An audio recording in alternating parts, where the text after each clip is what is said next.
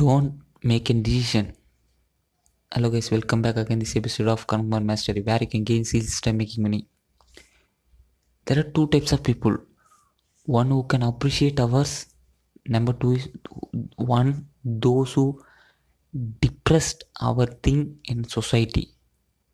Don't take a decision while someone is telling you are good, you are bad. Anything, it depends upon our own life journey.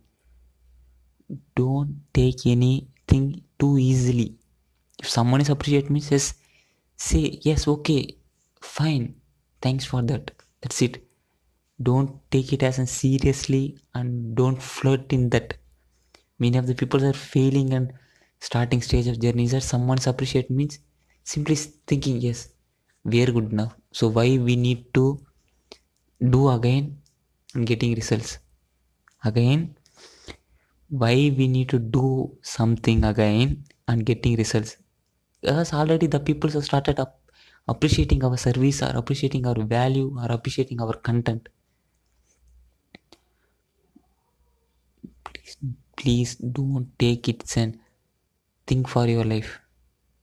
It's definitely destroy. See, when I start messaging too many people in my contacts or too many people in celebrities and worldwide, they simply said, "Congrats, keep push. Congrats, keep push." Keep pushing is a way that which every successful persons are used. Unsuccessful people always said, yes, good. That's it. Be a difference between a successful and unsuccessful people's mindset. Yes, when I'm messaging with Sigurd Vidal sir and each and everything which happen in my life, simply said, sir, this is happened. What I need to do means simply said. Reply also. Keep push, consistency, make and value. That's it. That's what the mindset he is having. So he is failed on that one. He is getting up that failed, then giving value to the audience like me. Be a value maker. Don't be a stater and don't listen someone's word about your journey. It all depends upon your and own journey life. That's it.